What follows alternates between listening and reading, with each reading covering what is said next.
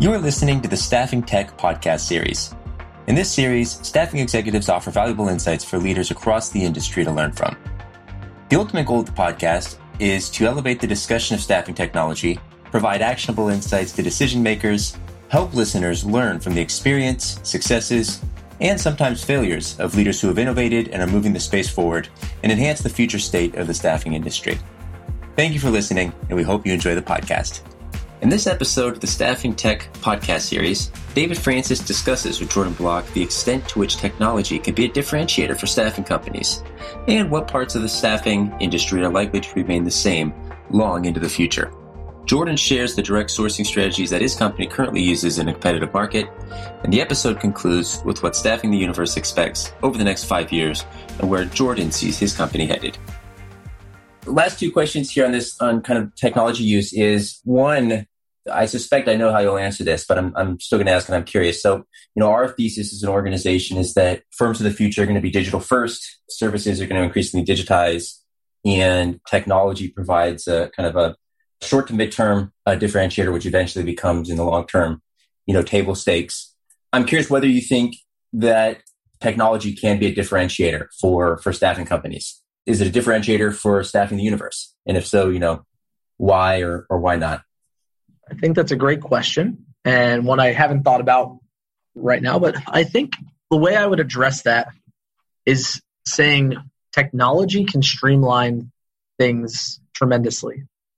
And where it's added value for us is speed to market, whether that's finding talent quicker, whether that's getting them through the compliance process faster, whether that's continually staying engaged with them, getting people redeployed better. That becomes a differentiator, not the underlying technology. We're going to market and we're up against other staffing firms that may have pools of people or that may have a great candidate that we're going up against. It's all about getting that candidate in the door to the client in the best experience possible. So for me, the differentiator on the tech side is doing things more efficiently, more compliantly, in a more streamlined way. And that allows us to offer a differentiated solution to our client that's measurable. So I definitely agree with your sentiments. I think it's just a little different twist on it. But I think it's all about that experience and speed to market that technology empowers us to have. It allows you to do your core mission better. Exactly. Or if it does allow you to do a core mission better, then it is a differentiator. If it doesn't, then it's probably not. Yeah, in our sales process, I'm not going to a client and leading with, you'll never believe the AI algorithms that we're using to screen out candidates with. That's not how we deal with it. But we are leading with, we're going to provide you candidates quicker, better talent, more competitive, cost-conscious way. So it deliverables of the technology more so than the actual tech. Fascinating. One last piece here is, I guess, a sign of the times. So, we had the pandemic last year, and it seems like sometime around April, the world turned on its head again. We suddenly got into kind of a candidate-constrained market again really fast. And so we've seen, we've observed job board efficacy going down across the board, kind of traditional sourcing mechanisms not being quite as effective. So I'm just curious if you've, observed this yourselves and if you've come up with any alternative sourcing strategies to find and engage candidates outside of your traditional, advertising on job boards or job aggregators and the like. I think outside of just the war on talent, there's a lot of macroeconomic trends going on, whether that's stimulus spend, whether that's just overall situations going on across the country in different local geographic markets. There definitely is challenge finding quality talent. People are leaving jobs, higher pay rates. So there's a lot of factors going on right now. I personally think if you have a well-groomed staffing organization, this is the best time for you to show how special you are. Because recruiting isn't posting a job on a job board and taking the applicant and slotting them in a vendor management system for a client to interview. Any platform or technology can do that automatically for you.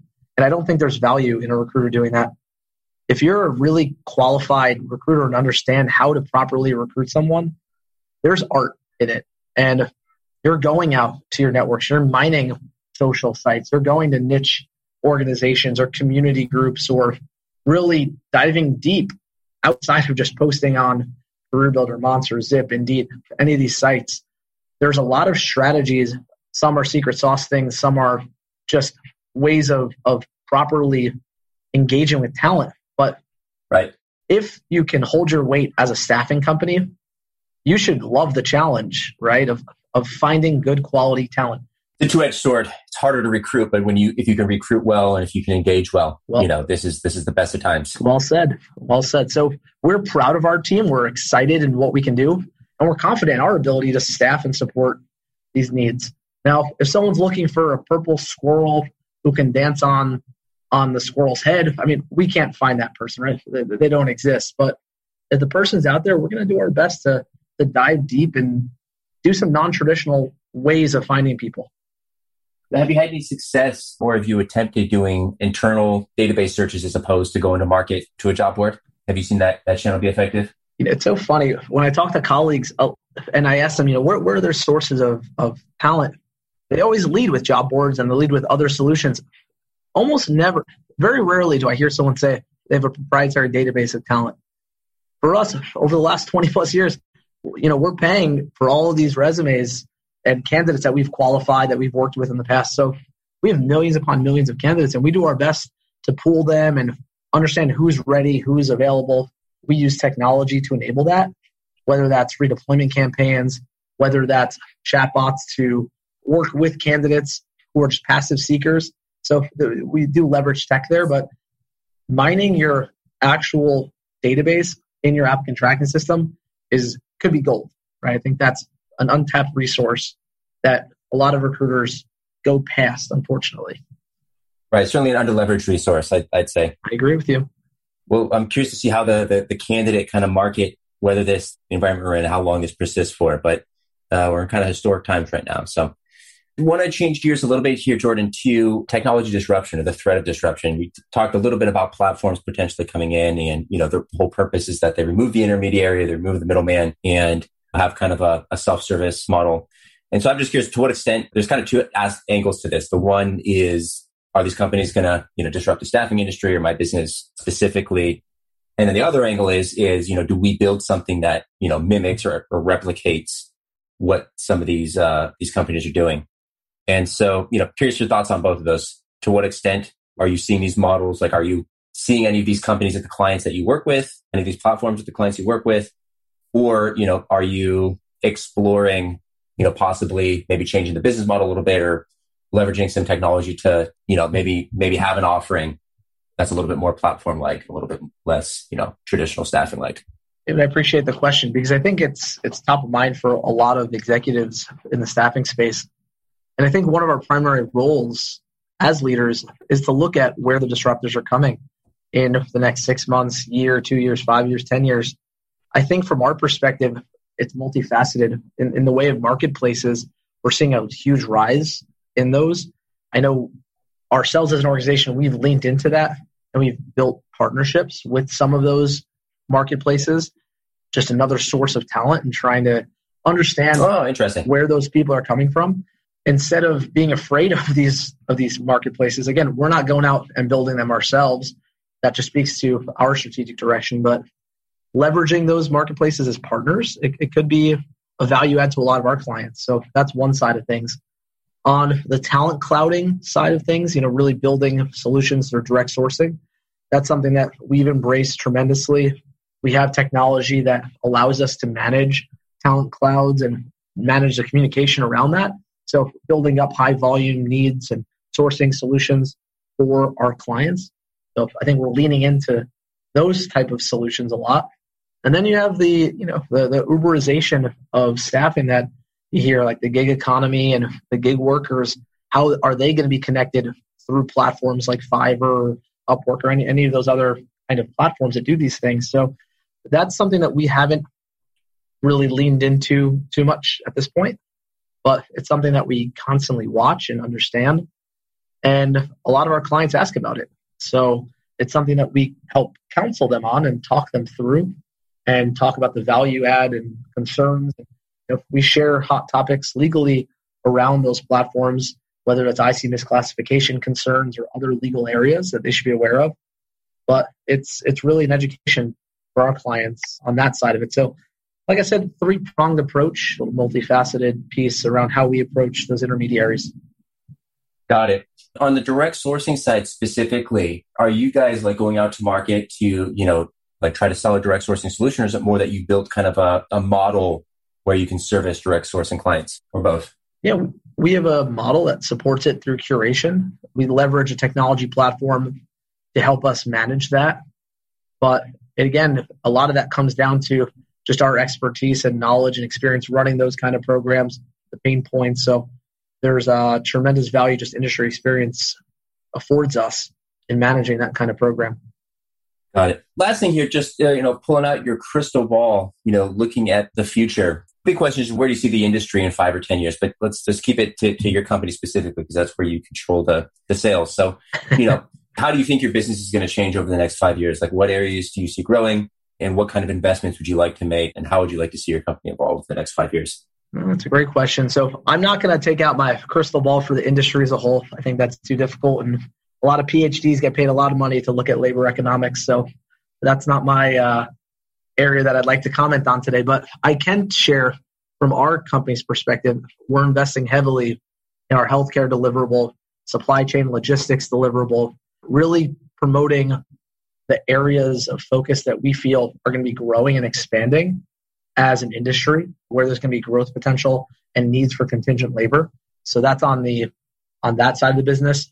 On the technology side, I think that continually streamlining solutions, finding efficiencies in our processes through low-code automation, through RPA, through deployment campaigns, redeployment campaigns, engagement solutions, I think that's going to become all the new focus area for staffing executives, because doing what we're doing today is fine, but I think if we want to deliver next generation solutions, it's going to be how do we do it faster, more compliantly, more value add to all of our clients.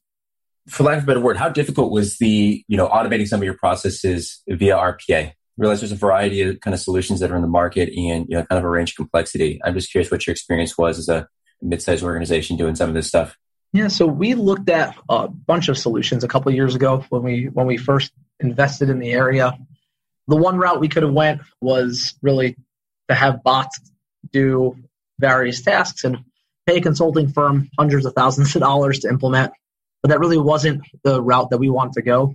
We decided to invest heavily with Catalytic, low-code automation, found them to be a fantastic partner and really grow our automations through their platform primarily. And we have a few other solutions, but that's a key area just in terms of processes.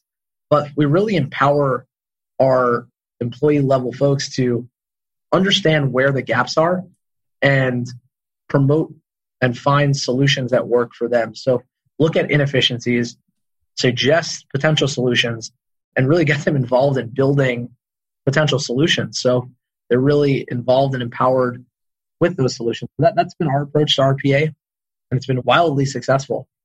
That's great. And I guess the advantage there for those, maybe listening to low code means that you don't need to be a developer in order to, build and deploy solutions. There's kind of a user interface where you can, build these different automations. Yep. I'm by no means an engineer. And recently yesterday, I was building automations to streamline various notification processes.